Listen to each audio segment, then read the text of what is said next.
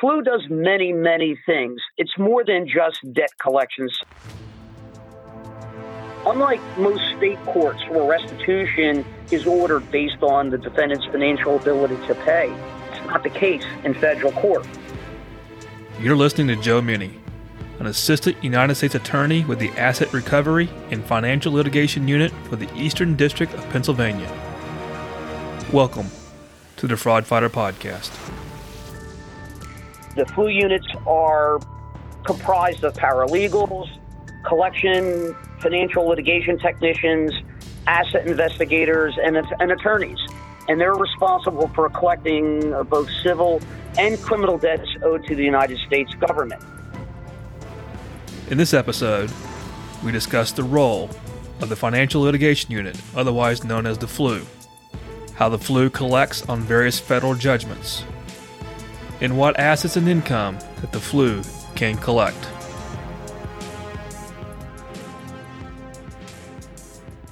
He's an assistant U.S. attorney with the Asset Recovery and Financial Litigation Unit for the Eastern District of Pennsylvania. Joe Minnie, welcome to the Fraud Fighter Podcast. Thank you, Robert. It's my pleasure. It's nice to be here. Thank you so much for taking your time out of your schedule to talk about financial litigation. Since you are being interviewed right now, my understanding is you are making statements that are not on behalf of the U.S. Attorney's Office. Would that be correct? That's correct. You are an assistant United States attorney. What compelled you to become a lawyer? Well, quite frankly, Robert, I did not want to become an accountant. I was an accounting major undergrad, and I just felt that was not a career path for me. So I was always had an interest in helping people and in public service. And I liked a job that has challenges, and I didn't want to work doing the same thing every day. And it dawned upon me that I did well with my business law courses at undergrad, and I took an interest in the law and then eventually law enforcement. So how did you decide to join the U.S. Attorney's Office? I was a student intern with the U.S. Attorney's Office in Philadelphia, where I'm working at today, and I became a summer intern with the Department of Justice, and I felt that this is the place where I wanted to be. And like I said, I always had an interest in law enforcement. So once I saw what the Department of Justice did and the U.S. Attorney's Office, what they did, I just thought it was a natural fit. It's a place where I wanted to be. There were so many interesting cases that the Department of Justice and the U.S. Attorney's Office handles. Anything from theft from mail to drug cases to mob cases. The work is challenging and it's so interesting. I think it's one of the best jobs an attorney can have as an assistant U.S. attorney. You're in the Asset Recovery and Financial Litigation Unit, and the Financial Litigation Unit is FLU, F-L-U for short. What is FLU? The FLU stands for Financial Litigation Unit, which is the collection arm of the United States Attorney's offices throughout the country. The FLU units are comprised of paralegals, collection, financial litigation technicians, asset investigators, and attorneys. And they're responsible for collecting both civil and criminal debts owed to the United States government. They collect civil debts in student loan cases, small business loan cases, but most importantly, they're charged with collecting debts that are imposed in criminal cases, such as criminal fines and restitutions. The duty of the Financial Litigation Unit, the FLU, is to ensure that defendants pay their judgments, their court-ordered impositions, in particular in criminal cases, because it's part of the criminal sentence, and we want to make sure that victims are compensated to the fullest extent possible. FLU does many, many things. It's more than just debt collection, so it's nothing really like a debt collection agency. The work they do is more than just sending dunning letters out to delinquent debtors to get them to pay. The attorneys and the non-attorney staff of the units are charged with, they have their own responsibility in the office. They are experts in the area of work that they do. And they were granted broad authority under federal law to collect debts owed to the government. Not only does the flu staff monitor for payment compliance, but they are required to, and they are authorized to take collection action when necessary. We can execute against property. We can garnish wages, bank accounts, retirement accounts. We can file other motions with the court to compel compliance with payment. We can file civil complaints to recover fraudulent transfers of property by our defendants. We record liens against the defendants. But most importantly, on a day-to-day basis, the flu staff conducts financial investigations in their cases to locate and identify property that belongs to the defendant to make sure that they pay their judgments. They verify the defendant's financial condition and ability to pay to make sure that they're paying what they can. And they do even a lot more than that. They reveal lots of financial information for the defendant. They review financial statements, tax returns, bank statements, credit reports. They search databases. And in part of their investigations, they search various databases. They issue subpoenas to third parties. They can even take depositions of the defendants and third parties. So it's a broad range of work to make sure that the defendants, in particular the criminal defendants, pay their court-ordered impositions.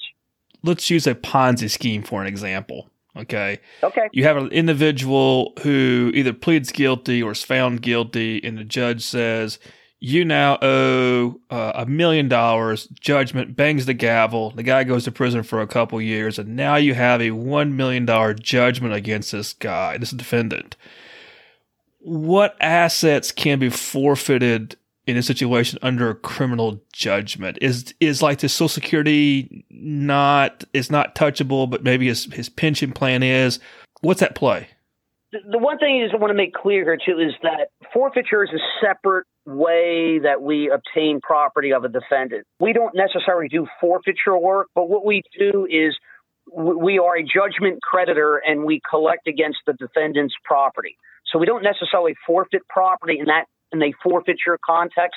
That's a whole different set of rules. That's for a different program, a different show. But we can use various remedies and procedures under federal and state law to collect against the defendant's property. We use garnishment, we use liens, we use execution, levy upon property. In certain respects, actually, what the flu does has a broader range of enforcement than forfeiture, because forfeiture, in a lot of instances, can be only limited to the proceeds the defendant obtained to the crime or the property that was used in the crime.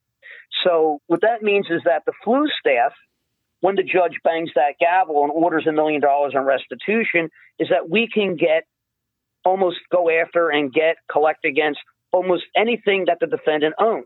That's real property, personal property, and intangible property, future interest in property. And under federal law for criminal cases, Congress has given criminal defendants very little what we call property exemptions, that means property that we can't touch. It's reserved for the defendant. We use the Internal Revenue Code exemptions in criminal cases, and they really limit what property the defendant can protect from our collection actions. We can even go after retirement accounts that are otherwise protected under the ERISA statute. We can't do that for forfeiture or civil collections, for civil judgments. And retirement accounts on the criminal collection side are very important because they usually involve big money. But what happens in your example is that once the judge bangs the gavel and orders restitution, hopefully we're already involved, the flu staff is already involved in the case. So we have a pretty good idea of the defendant's assets and liabilities and overall financial situation. And once the judge bangs the gavel, we hopefully can go after assets to pay restitution to the victims. I had a case where we had a return preparer. She was probably pretty young, maybe late 20s. And she was part of a scheme to defraud the Internal Revenue Service. And there was a judgment. Part of that judgment is part of conspiracy. As part of conspiracy, you're responsible for the whole enchilada, right? And so I did not realize that she had like maybe less than $100,000, but still it's a substantial amount of money in her IRA. The flu unit here locally told me that they were taking. I didn't realize that they could actually even do that. I thought it was more of a situation where it's like, okay, they owe us money, pay $300 a month for the rest of your life, and there you go. But evidently they're a little more aggressive than just standing around waiting for payment. And I've been doing this for over 22 years now. The job has really changed. And when I first started, this was unheard of. And how can we go after retirement accounts that, ERISA stands in the way? And then we slowly but surely won that battle in the courts. And we have to date very favorable decisions in the criminal collection context that the retirement accounts are subject to payment for restitution and criminal fines. And even today, a lot of folks, even in the U.S. Attorney's Office, the prosecutors, defense attorneys, and maybe perhaps some judges aren't fully aware of our ability to do that. And it's a pretty strong tool that we have. Our tools are strong for criminal collection so that the U.S. government gets a lien over all of the defendant's property, real or personal, an interest in property. So, and it's like an IRS tax lien. So it's a broad net that's cast out there so that most property that the defendant owns or will own is subject to payment for restitution and fines imposed in a criminal case. When a defendant goes through the court process, they meet with a probation officer. Is that information turned over to you guys later on, or is that something that you have to independently determine where the assets are at? No, the FLU staff is considered part of the prosecution team. And the FLU staff is entitled, and we do review prior to sentencing in a lot of cases, the pre-sentence report. And we can get other information such as financial statements from defendants prior to sentencing, so we know where the case stands and what assets may be out there that haven't actually been perhaps disclosed to probation, or the defendant may be coming into that weren't known to the prosecutor and perhaps the probation at the time that the report's prepared, but going into sentencing. So we have that information and we should be able to use it. This has been one of the great changes or change in the focus of the work that the FLU does over the years, is that, as you correctly said, is that it used to be, and when I first started, was that we took the judgment forms when the defendant was sentenced, and we would collect starting at that point. Whatever was there. And then, say within the last 5 or 10 years, our thinking has changed nationally, is that that's not perhaps the best way to approach financial enforcement, especially for restitution in criminal cases, because once you get to sentencing or after sentencing, most of the time those assets are gone. The earlier, the better. The financial litigation unit personnel, the FLU attorneys, and the other staff members of the FLU, they have plans in each U.S. attorney's offices to actually get involved with the prosecutor and the case agent as early as possible in the case. May not necessarily be every case that comes along, but cases where there are certain types of victims, large amounts of restitution, perhaps vulnerable victims, or where there's suspicion that the defendant may have hidden assets, when they come in and try to maybe negotiate a plea agreement. And that's when the financial litigation staff comes in to work all that stuff out with the prosecutor and the case agent to get a full understanding, and the asset forfeiture staff as well. That's considered part of the team. So that pre-judgment, pre-sentencing, we are able to actually have a full handle on the defendant's financial situation and what assets are available out there for both restitution, fines, and forfeiture purposes. The important task of the U.S. Attorney's Office, the prosecution team, prior to sentencing is essentially to find out what the assets are, sort them out, and then figure out how they're going to be best be used at the time of sentencing. How does forensic accounting play into the FLU? Forensic accounting does not play as big of a part with the FLU staff on a regular basis than it does with the separate asset forfeiture staff. But there are times when the financial forensic accountant is required to assist the FLU to determine the defendant's assets, to trace the disposition of certain property. We have in-house a forensic accountant that's assigned to the forfeiture staff, but on occasion we've tapped into that resource to help us show that, to sustain our belief that the defendant was hiding income or other money, let's say, in third-party accounts. So the forensic accountant is handy to help figure out what the defendant did with a particular asset, trace and locate proceeds, and then enables us, after we review the pertinent information prepared by the accountant, to take necessary action, perhaps recover that asset. And just as important, because of the role of the forensic accountant, we may have a formal report, and we have an individual that's prepared to testify in court if we have to go to a hearing to show that the asset actually belongs for criminal collection purposes. Yeah, I can foresee some defendants trying to hide the asset or already hid the asset before sentencing in a nominee situation, like a girlfriend or a mom or dad or, or a shell corporation, that type of things, where you have to figure out. Family trust. Yes. And because the FLU has access to all of these financial records, we can go to the financial accountant and say, or the financial accountant comes back to us and tells us, this is what he needs or she needs. I need these records. I looked at this account, subpoena this for us. Or we have tax returns already available to us in our file. The forensic accountant in our office has an IRS background. He was a revenue officer for years. And so he can pick apart a tax return and give us leads, and we can follow those leads, subpoena additional records, perhaps interview witnesses, and that's how the financial investigation progresses. So they do play a very important role because it's a type of work that the regular FLU staff and perhaps even our financial investigator, who's a retired Internal Revenue Service Criminal Investigation Division supervisor. I mean, she's really good at this stuff, but there's a certain point where we need to turn this stuff over to the forensic accountant because we need the expertise that person can provide us. We talked a little bit about this, but how has the FLU changed over the last decade? It's changed dramatically. The way I look at it is at big time. It's changed big time. There's a greater focus on restitution today than there ever was, especially since I started back in 1998 with the U.S. Attorney's Office. Back then, the FLU staff collected restitution owed to, say, a government agency and criminal fines.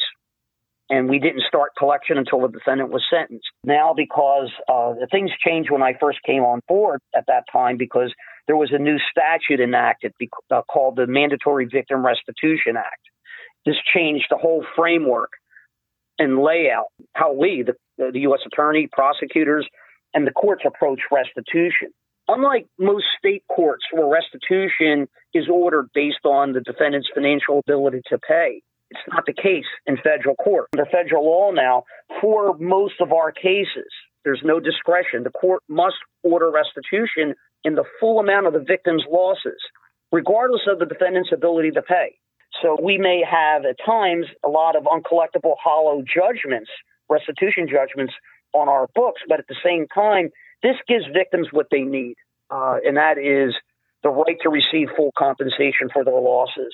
And then several years ago, Congress enacted the Crime Victims' Rights Act, and that puts many obligations on prosecutors and the U.S. Attorney's Office, but in particular with the FLU unit and the FLU attorneys, is that Congress gave victims under the CVRA, the Crime Victims' Rights Act, Congress gave victims the right to receive restitution in a timely manner. So because of these statutory requirements, the FLU staff now is really probably 90% of the caseload is all restitution cases, and mainly restitution owed to private victims, which we didn't do before when I started years ago. So that has greatly increased our work and increased the focus of our work. Our work also has, say, within the last 5 years or so, changed drastically because Washington now has told us that we are, FLU staff, are to work with the prosecutors early on in the cases, and that if we get involved at sentencing, perhaps it's too late. So we've developed plans to coordinate and communicate with the forfeiture staff, the prosecutor, and the case agents to be a part of the investigatory, the prosecution team, and to work with prosecutors as experts in restitution, victim issues, and to work with the agents and the forfeiture staff in identifying and locating assets of the defendant.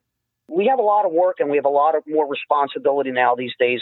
So it's not just simply getting a judgment and seeing what we can collect from that judgment or just monitoring payments based on that. We take seriously our efforts that we're required to take to enforce these judgments. Like I said earlier, is that we are simply not acting as a collection agency where we're sending dumming letters out, but we actually conduct, in certain cases, complex financial investigations. We issue subpoenas. We go out and our investigators go out, interview witnesses. We review financial records. We do surveillance, and we do all sorts of things to locate property of the defendant and to see if we can take action to collect against that property. And a lot of times, too, collection work simply involves verifying that the defendant doesn't have the ability to pay. And given the enormity of our case sizes, is that we just move on to the next case. What are some of the challenges do you foresee for the next 5 years for the Flu unit? I think the challenges are going to remain is that they're probably going to be the same things. It's keeping up with our caseload to ensure that victims get paid to the fullest extent possible and in a timely manner, to make sure that the Flu units continue to get involved in the cases early and often. And from my standpoint, at least with my office, is that I like to focus and prioritize victim cases where there are, I would say, special victims, such as child exploitation, child pornography cases. A newer concept is elder fraud cases, where we have vulnerable victims.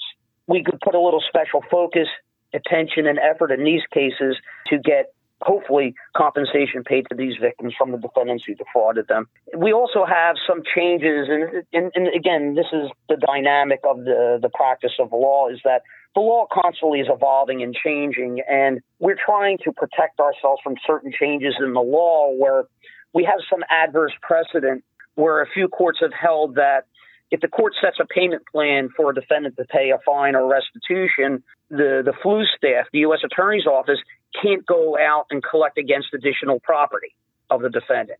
So long as the defendant's paying, we can't touch the defendant's other assets.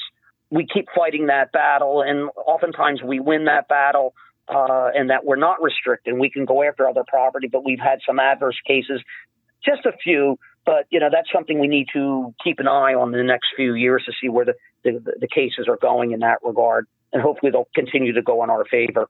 You got my brain thinking, as part of my career as an IRS special agent, I really didn't know about the Flu unit until a few years ago, just because once we did our investigation, the judge says, restitution is X amount. I didn't care. My job is done. I got something else to do. I'm working on it. I never knew that there was honestly the litigation unit behind the scenes that's ready to pick up the judgment per se and start collecting on assets, because I never thought about it afterwards. Because if I didn't seize it or forfeit it, under money laundering statutes, it wasn't my thought process of, there's an extra $500,000 in, let's say, in a 401k fund. It had nothing to do with my case, It was like, okay, the guy's got some more wealth to it.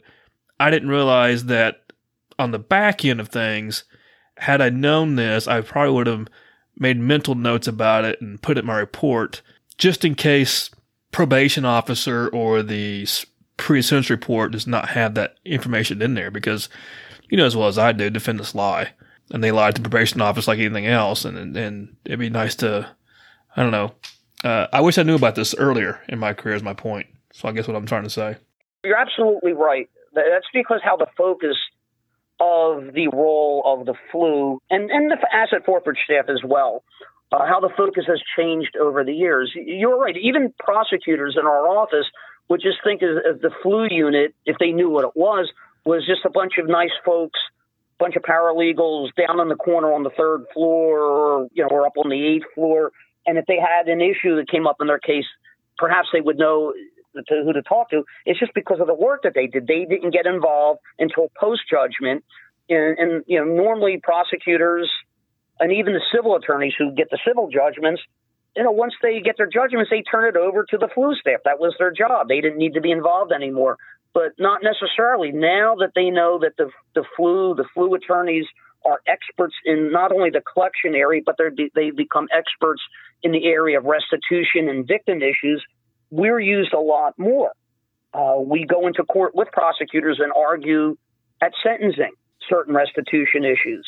We can help draft indictments. We can file motions before sentencing to have assets deposited into the registry of the court. There's a lot of stuff we do to assist the prosecutor in an expert capacity. It's a team approach. More and more prosecutors now are recognizing the expertise of the flu in this area, and are utilizing that expertise. Tell me about a case that you're most proud of, or something, or a case that made a difference in your career. My career spanned from the Department of Justice Tax Division Civil Section, representing the IRS and federal court, to doing bankruptcy fraud cases with the U.S. Trustee's Office here in Philadelphia for 6 years.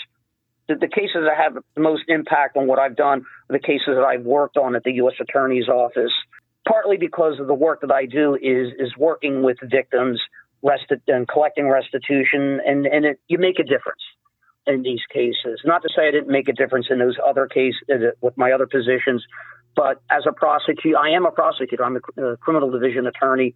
You get to work criminal cases, and you get to see really in real time, real life, what has happened. And there's really two cases that come to my mind. One case was a Civil War memorabilia case that involved the fraudulent acquisition of really neat, interesting Civil War artifacts from these unsuspecting victims who were underpaid significantly the value of these items.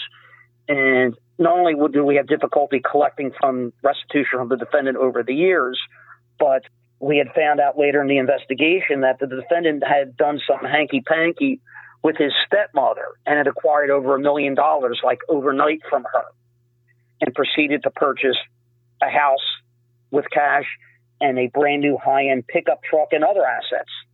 Although we had a financial investigation ongoing, we ramped up the investigation and pushed the defendant into a situation where we ended up getting all of the victims paid in this case more than $800,000 in restitution with interest, because the case had gone on. And these were victims that had waited for years to get paid. And we got these victims fully compensated, which is not an everyday occurrence in the life of a flu attorney. And it's just because the flu paralegal and our investigator really made a difference by staying focused and chasing down assets, chasing down leads. And we were able to force the defendant eventually into a position where he received a significant inheritance from his stepmother. And we litigated against the stepmother's estate, and we were able to get a payment of probably over $800,000 in a lump sum. So that was a case that really comes to my mind. As said, our staff did a heck of a job, and we made a difference. But another case in which I was a forfeiture attorney, a flu attorney, and a prosecutor was a money laundering case involving a small company, family-owned business that was defrauded by the owner's best friend, who played the role for years of an in-house bookkeeper, who the two owners of the company were not aware of what was going on and that he had embezzled well over $1 million over this period of time, totally unsuspecting. And the case went to trial. And to see the victims, the company owners, sitting there in the courtroom every day, seeing them break down on the witness stand, in tears, explaining to the judge how this defendant destroyed, and to the jury how this defendant destroyed their lives, not only their business. You make a difference. And when the guilty verdict came down, we had two grown men crying. The prosecutor and I had two grown men crying in our arms. And we're just so thankful and appreciative of our efforts. And now the case is still ongoing. We just had the conviction affirmed on appeal. So now we are really gearing up to hopefully collect and get some money back to this victim company. Are there any resources or training that have helped you on your journey? Oh, boy. The Department of Justice has an excellent training center in Columbia, South Carolina, called the National Advocacy Center. It's a top-notch facility, and I've benefited greatly from the number of courses that I've taken there over the years as a participant, and the number of courses over the years in which I've taught there. And I walk away with no regrets on any of the courses, and they've been helpful in every way, every sense of the word. Nickname of that's called a NAC, N-A-C, right? The NAC, correct. Yes, when I was walking through the halls of the U.S. Attorney's Office, they would say, "Yeah, I'm going to the NAC for a week." I was like, "Okay." And then, yep, Columbia, South Carolina. And sometimes it was a smile and sometimes it was a frown, depending on, I guess, if they had a lot to do when they come back. But yes, I've heard quite a bit about the Knack. I always seem to go down there in August when it's 90-degree weather and 90% humidity. Yeah. It's Columbia is Columbia. That's all I can say. And we're talking about Columbia, South Carolina, not Colombia, the foreign country, of course. Would you have done anything differently in your career path? If I didn't become a lawyer, I certainly would not have become an accountant. No offense to the accountants in your audience, but it was not my cup of tea. I knew that in business school, I knew I did not want to be an accountant. I think if I did not become a lawyer, I probably would have started in the military and maybe become an airline pilot. Very nice.